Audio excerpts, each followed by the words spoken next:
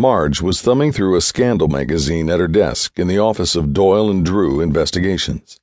She grinned as Oscar Drew came over to drop off some reports he had finished for cases he recently closed, mostly spousal cheating cases that he enjoyed following. They weren't difficult cases, mostly sneaking around photographing men or women cheating on their spouses. "Marge, do you really read those trashy things?" Oscar asked Marge when he saw the tabloid in her hands. "Oh, Oscar, I don't believe anything they print, but it's fun to read about all the scandals going on. They're so silly, they can't be real." "I've skimmed a few of them. My second wife was obsessed by them. She believed whatever they printed. I was glad when she divorced me. I finally burned all the tabloids she collected." "I like the stories about the odd creatures around the country. Bigfoot in Upper Michigan, unicorns in Florida, monkey boys living in a shelter in Maine. It's all so funny." "Glad you find it funny and not real. It's the people out there that believe that crap that worries me. If they believe that, then they'll believe anything," Oscar said, moving back to his desk. "This story is about the ghosts haunting the mansions of Detroit. It's a Halloween special, and they say murders have happened frequently," Marge said. "Marge, there have never been any real reports of ghosts harming humans. The humans hurt themselves running from what they believed were ghosts." "I know, Oscar, but it's fun to read about them," Marge said. "Read about what?" Doyle asked, coming over from the back of the office, where he was rummaging through the storage space. "Monsters and ghosts," Marge said. "Where?" Doyle asked. "Everywhere. This article is about Detroit.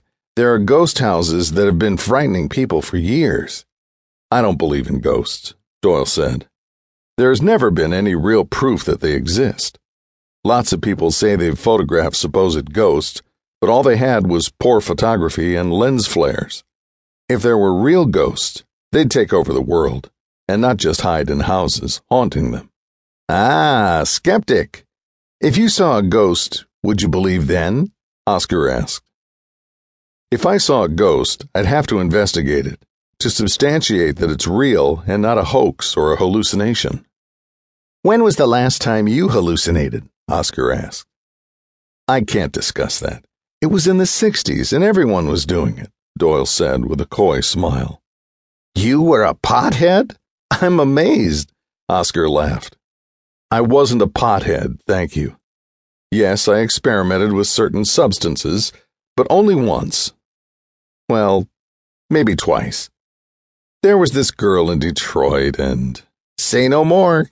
If a girl was involved, you would have smoked straw," Oscar laughed. "Let's drop it. Don't you have a case to solve?"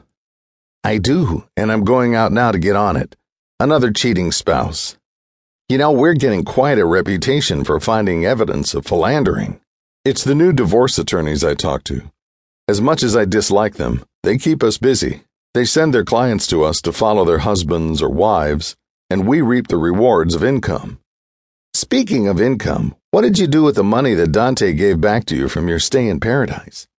"I sent it to Lorna. She needed to get back on her feet after her husband's murder," Doyle replied.